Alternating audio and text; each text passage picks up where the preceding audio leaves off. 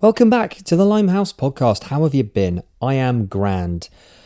I thought I'd do something differently for you this week. This is the Wednesday release, and we have new bands. We've had some fantastic new bands and quite a few more to come. I've got a couple really interesting ones lined up for you. I just thought I would give you just a really short insight into why I'm doing music on a Wednesday. So you might not be aware, but you probably are because I've dropped it into conversations quite a few times. But I've been in quite a few bands over my period of time. And over my period of time, that sounds mental. I was chatting with my sister the other day. They came down from Scotland, and I just mentioned to her, "Have you got that? You got that CD with all my music on it?" So basically, I would say probably about a period of 3 years where I was just making music after I'd left a band. And she said, "Which one's that? Which band? Is that Dr. Pop? Is that the Jump Pilots? Is that Young Adult Faction?" All these other bands that I was in. And we kind of like laughed because of just the amount of bands that I've been in or tried to make it in one form or another. And I thought, well, I've got material that I really like. I really love it. I'm not, blow my own trumpet, whatever. And I'd just like you to experience a bit of it because I think it gives you a little bit more of an insight into where I'm coming from and why I'm doing what I'm doing. And I want to start by talking about Twisting, which is the song that opens up the show.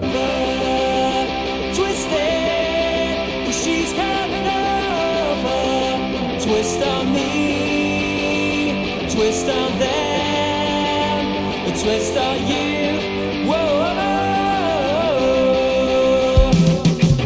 twist it, she's coming over. Twist it, she's coming over. Twist on me, twist on them, twist on you.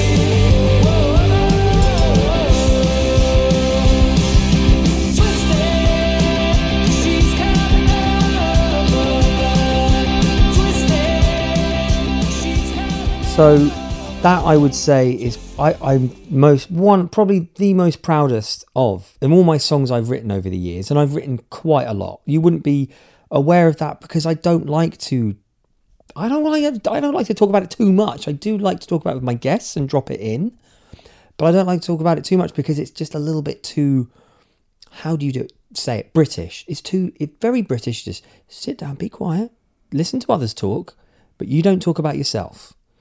But in this instance, I just thought I'd break the mould that I've created for myself. So Twisting is a song that I wrote in a flurry. We were in a practice studio. My band, I guess I would have been in my late 20s. And we were in a studio. I was massively inspired by the Ramones. KKK Took My Baby Away at the time. And this song just came out. I was just pounding like at my guitar, power chord of C, I think, and this melody just came out of nowhere, and the whole song wrote itself within 15 minutes. And being in that studio with those guys, those musicians, probably I think at the time it would have been my mate PP on drums, Mark Pean on bass, Luke Williams on guitar, and me on second guitar, and the electricity in that room I will never forget. I don't think I've had that many times, and I know I've spoken about that before on the show. And what do I mean by electricity? What I mean is when you all bounce off each other and you realise something's happening, which doesn't happen a lot. It doesn't happen a lot to people that aren't successful musicians, basically. Because you hear like maybe professional musicians that have come the distance and been in a rehearsal studio when it's all come together, and I'm sure they've had that quite a few times. I mean, I hear about Tom Petty writing "I Won't Back Down" in his car on the way to a rehearsal with the band, and he knew that the band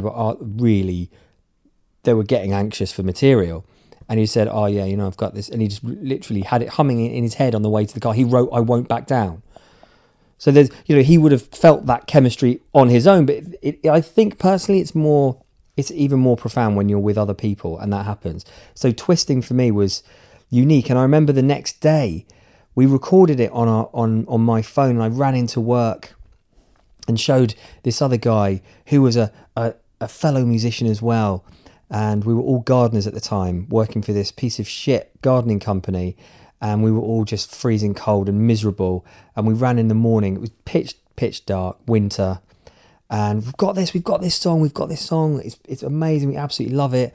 And for the first time in my life, I think up to that point, we played it on my phone to this mate who hadn't been there, and his face lit up. He was like, bloody hell, that's a great one. And it really blew my tits off to know that I could do that. I've tried various stages to try and get that song off the ground and tour it or play it, take it live and what have you, and it's never really panned out that way for me. Music, it never has. I think I've got one of those voices that is it's a very good backing voice, like harmonies and what have you, not necessarily your standout voice. Maybe I'm doing myself a disservice, I don't know, but there are songs that I'm just going to talk about over the next few minutes that I think are a pretty good example of what I would consider all right and worth a listen. I was in a band called, so at the time, that band was called Dad's Dance Best. I think that's my most recent project. I haven't done anything live for a good 8 years now, save for playing in a wedding. You can't play original songs at a wedding. It sends the wrong vibe. So I was in a band called the DIY Cravings for about 3 years, I would say, when it was about 2002 to 2005, when that sort of the Cribs were on the up and all that freaking awesome, I suppose you call it, sort of in the movement of indie music around the time. So 80s Matchbox, Beeline Disaster, the Libertines, as I said, the Cribs and what have you. So many fucking bands. It's insane. It's impossible to list them all. But my mate Alex, who I was in a band with, was a huge influence on me. He wrote some fantastic songs, and one of them's called Flags. Younger ones trying to look older, older ones trying to look younger, but they're not fooling anyone at all. So wave your flags in the air, wave your flags in the air for everyone.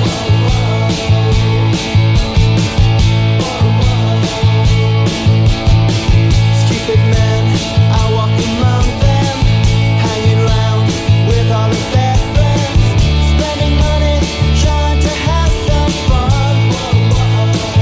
So wave your flags in the air, wave your flags in the air for everyone.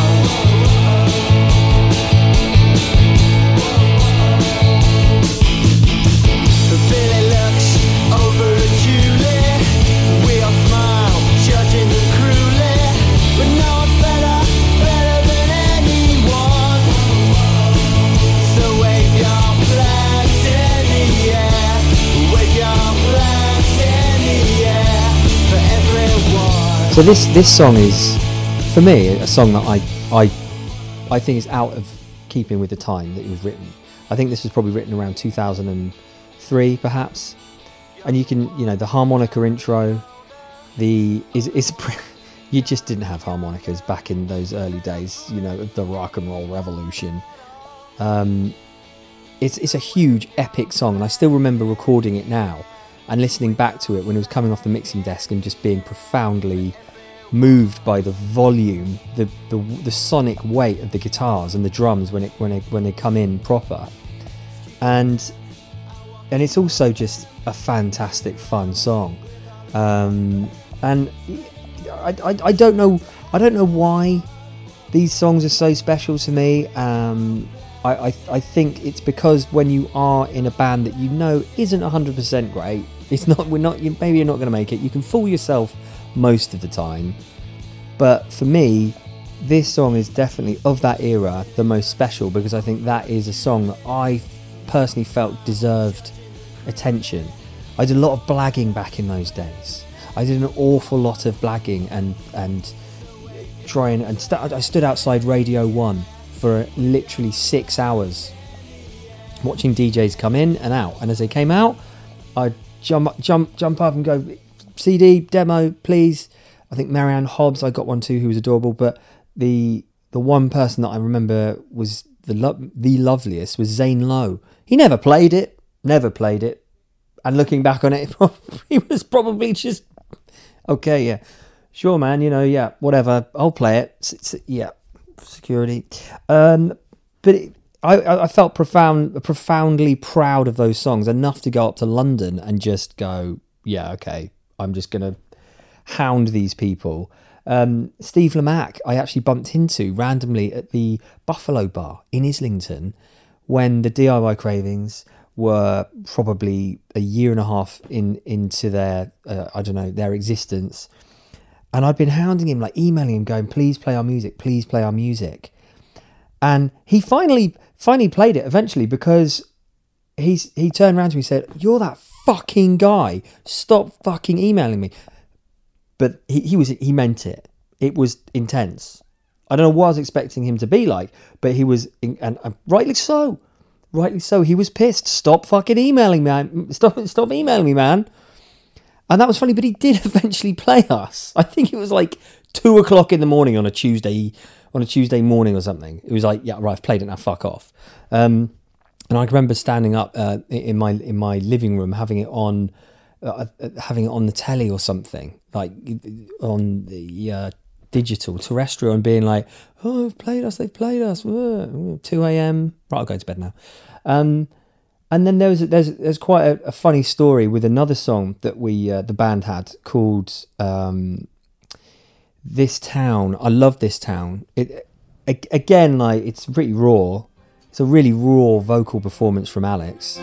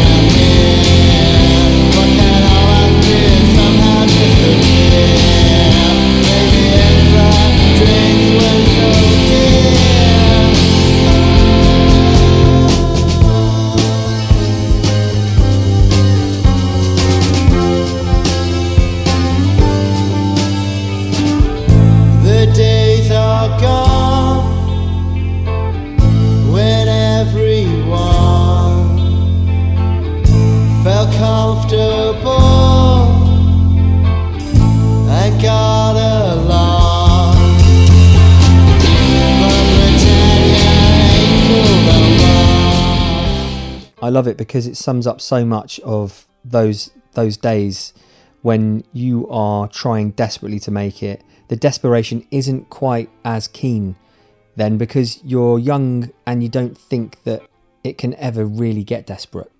You're not thinking like, fuck me, I'm going to be begging A&R men to come and see us. I'm going to be begging promoters to put us on. We'll be paying promoters to gig and all that kind of crap. You're just, in the early days, you are just so arrogant, and you would believe in your own material so much. And This Town was a crack in the door for us, because I did something quite weird but reasonably clever, I want to say. I don't know. I used to listen to Bob Harris a lot on Radio 2 when I was pot washing in a pub, my local pub in my local village, and I used to love his show. So after my shift, his show would still be on. I'd go home and I'd listen to it, do some emailing, what have you, and I just thought, fuck it, I'm never going. What's going on here? We're never going to get anywhere. It's starting to kick in, that kind of, Jesus, it's quite competitive, this music business. And I emailed the show pretending to be Coldplay's manager, and I think I was just bored and pissing around. Emailed him going blah blah blah blah. The boys and I were all listening in, loving the show. Got an email back saying, brilliant, phone in. Okay, so I phoned in and I just had a chat with the producer on the show, pretending to be the manager of Coldplay. Anyway, Bob sent me his email address. This is also weird. He sent me his email address, and we managed to sort of strike up this really weird friendship, where I asked him, could you suggest any bands, Bob, for Coldplay to tour with? And he suggested a couple. I said, oh, that's interesting. An interest of back and forth. Have you heard of a band called the DIY Cravings? So he said, oh, I'll send you. I said to him, I'll send you a demo, see what you think. I'd love to know what you think. We really love these guys, kind of thing. We're thinking of having them on tour with us. You've got this song, obviously. You've listened to some of it, but it's, yeah, come on. Coldplay gonna tour with the DIY Cravings? Anyway, it was hysterical because before I knew it, he was playing our music on Radio 2 on a very regular basis. Now, it wasn't social media like there is now, so it was kind of like you were just kind of hoping that people would pick up on it, which they didn't. Fine, they didn't do it. But it was completely mad. What got even more insane was when I was at Guildford Festival about a year later, maybe 6 months later, what have you. I was pissed off my face, blagged it backstage, walked past the security guard. The organiser of the festival was like, oh, well, how's it going? And he said, I said, is Bob Harris around? He said, yeah. Knocked on his door, this fancy studio, mobile, state-of-the-art Radio 2 recording unit, and out comes Bob Harris, red-cheeked, rosy-faced. I couldn't believe it. Oh my God, pretty drunk, I must say, but I can still remember it. The adrenaline started pounding, and before I know it, he's like, "Oh, so you're going to do interview with me then? Yeah?" So, what? Yeah, yes, please. Yes, please. What? Okay. So I stumble, and I must emphasise how pissed I was. I mean, I could barely talk. I was really, really shit-faced. So we went into the studio, this mobile studio, and Bob's just clicks onto professional mode, starts interviewing me, and I think my adrenaline sobered me up somewhat. And 15-minute interview, edited down to about an 8-minute interview, went out 2 weeks later on Radio 2. It was completely mental. And that's all because I just blagged in a very bizarre way, but it works. And the song that he would play was This Town, and that's what means the most to me, I think, about that era, that very strange 6 months where it could have gone either way. We got a little bit of interest in and around that time as well, not because of Bob supporting us, And another thing, it was a very standout song. It was the only song that he really played on his show that actually was slightly different and exciting of that era, of that time, when there was so much exciting music around. But yeah, and I guess also he played it after my dad died. I sort of emailed him saying, my father died, I hope, blah, blah, blah, it's been a really crap time for me and what have you. I was just checking in with him, really. Anyway, that weekend he played the song and just said that one's for Will, and I broke down and I had a big cry, and it was quite something. And it's pretty hard for me at the moment thinking about that, because I'm doing a lot of writing about my life, and I've been writing a lot about my dad, and it's actually really quite painful, and it's very traumatic to be writing in such depth about it. And I started thinking about those early days, the DIY Cravings and being in bands and what have you. But yeah, and God, it's a mad time to be 38 and reflecting on those times. Not long to go. All right, we've hit 16 minutes, so we'll probably do another 4 or 5 minutes of me yabbering on. But another song that is quite ingrained in or 2 or 3 songs that are ingrained in the Limehouse podcast would be I Want You Around, which is the kind of Simon and Garfunkel-y Vampire Weekends song.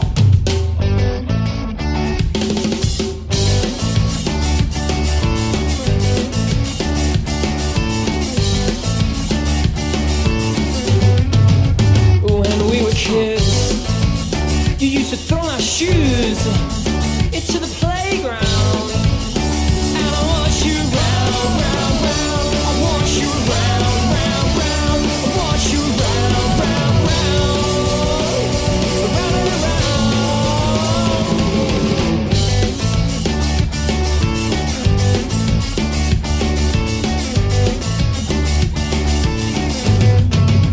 When we were young, you used to tell my mom that I stayed up late, and I wash you round, round, round. I wash you round, round, round. I wash you round, round, round, round and around. So I took that job. So yeah, that is it. I love this song. I wrote it I wanted this to be like a Liam Lynch song, like My United States of America, My United States of whatever.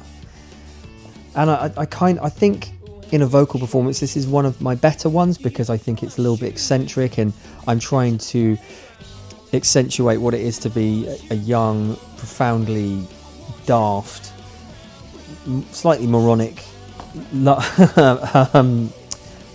in love teenager, I guess, reflecting on what it was like to have a first love with a girl, and then you grow up with that girl, and then turns out that it isn't always going to be that way. They're not always going to love you.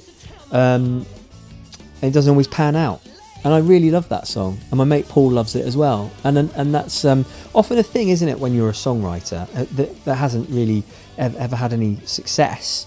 But you have success in the terms of your one or two mates liking it, or even your grandmother going, "Oh, it's a lovely little jingle that is, Will. What was that, darling?" Yeah. And yeah, Paul loved that song. He absolutely loved it. And it always means a lot to me that he always wants to play that song whenever we jam, which is very infrequently. But when we do, that song always comes out. And I like it. It's got one of those exceptionally hooky intros. But yeah, I don't know where it came from. Again, I don't know where that song came from. Just a really easy riff. I think it's simple. You've got to be simple. You can't dick around. Don't bore us, get to the chorus, as Tom Petty said. Yeah, I suppose another song that I'm I'm kind of proud of most of my songs. I can't lie. Is the demo version of a band that I used to be in called Young Adult Faction. There's a demo version that I play at the end of every podcast called the Dead Dad Gang, or just Dead Dad Gang. And I've tried my best to kind of master it so it doesn't sound absolutely appalling, because the quality isn't great. But that song, it means the world to me. I've spoken about it when I spoke with Shoshana not so long ago, Shoshana Mitchell, which was an intense episode, and we spoke about the profound nature of feeling like you're in a rather, bleak but special group of people that have lost a family member, and that's where that song came from.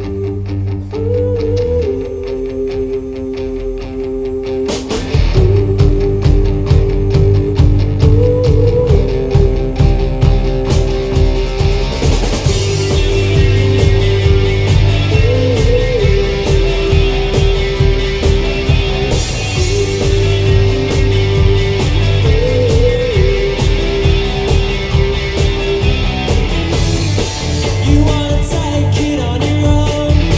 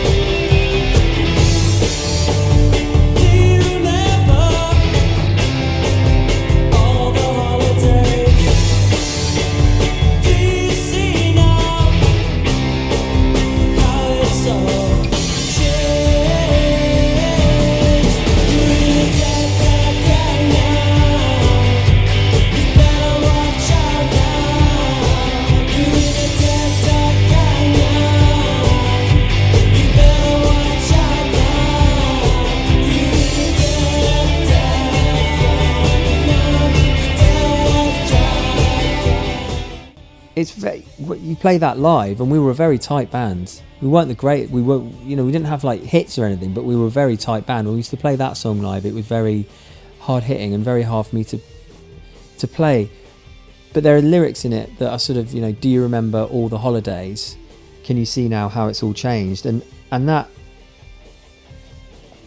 I'm not just, that is very hard for me to talk about. And what do I mean about all the holidays? All the family holidays. So all the family holidays we used to go on. And that profound sense of when that is broken for the first time.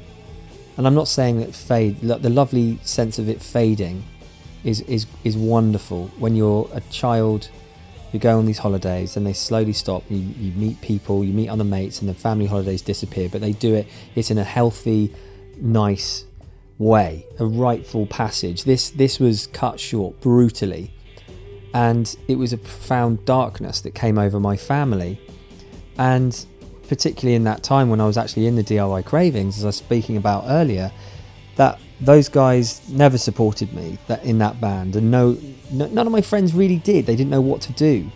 And so bringing this song to the rehearsal studio in, I'd say about 10, maybe not 10 years, but sort of 6 or 7 years after my dad had died, no one ever asked me about the lyrics. No one ever asked me about the song. And I think it's that to me is actually quite sad, that those members of my band never actually took me to one side and asked me how I'm doing and what's the meaning of this song, or anybody, come to think of it. So yeah, it's an important song to me. It really means an awful lot, and there you go. But there are other songs out there, and some of them are on, most of them, all of these are on SoundCloud. You can just type in to SoundCloud Dead Dad Gang. I'll probably post a few of them on Twitter and what have you, so you can give them a little bit more of a listen. But yeah, thanks for bearing with me. I just wanted to put something out this Wednesday to give you an idea of where I'm coming from. I'm writing a lot more about my days and years of being in bands, because like I said, I've been in a few, and I've got, oh my God, a hell of a lot of stories, including when we just went to New York and it all went very wrong but very right at the same time. And yeah, I hope it gives you an indication of where I'm coming from. And yeah, feel free to check them out, and I'll be seeing you soon. I think we'll have what's his name on the show this Sunday, Guy Pratt, the wonderful Guy Pratt, who has, just one thing he's done is toured with Pink Floyd for a long time. That's just one of the things. Delicate Sound of Thunder album, check it out. He played bass on that. He's got a book out. It's insane. It's hysterical, and a memoir of just endless debauchery from one hangover to the next, and how he managed to circumnavigate all that as his career is extraordinary. But yeah, do look after yourself. Sorry if you found this boring and a little bit too. It's hard. It's hard being me, man. You don't know. You just don't know. It's hard knowing that you want to. There's a reason that I put my music at the front of the show. One, it's free, and two, because I'm proud of it and I want to talk about it. But it's hard, isn't it? Because you don't want to toot your own horn. But anyway, thanks for your time, and I'll speak to you soon. Take care now. Bye bye.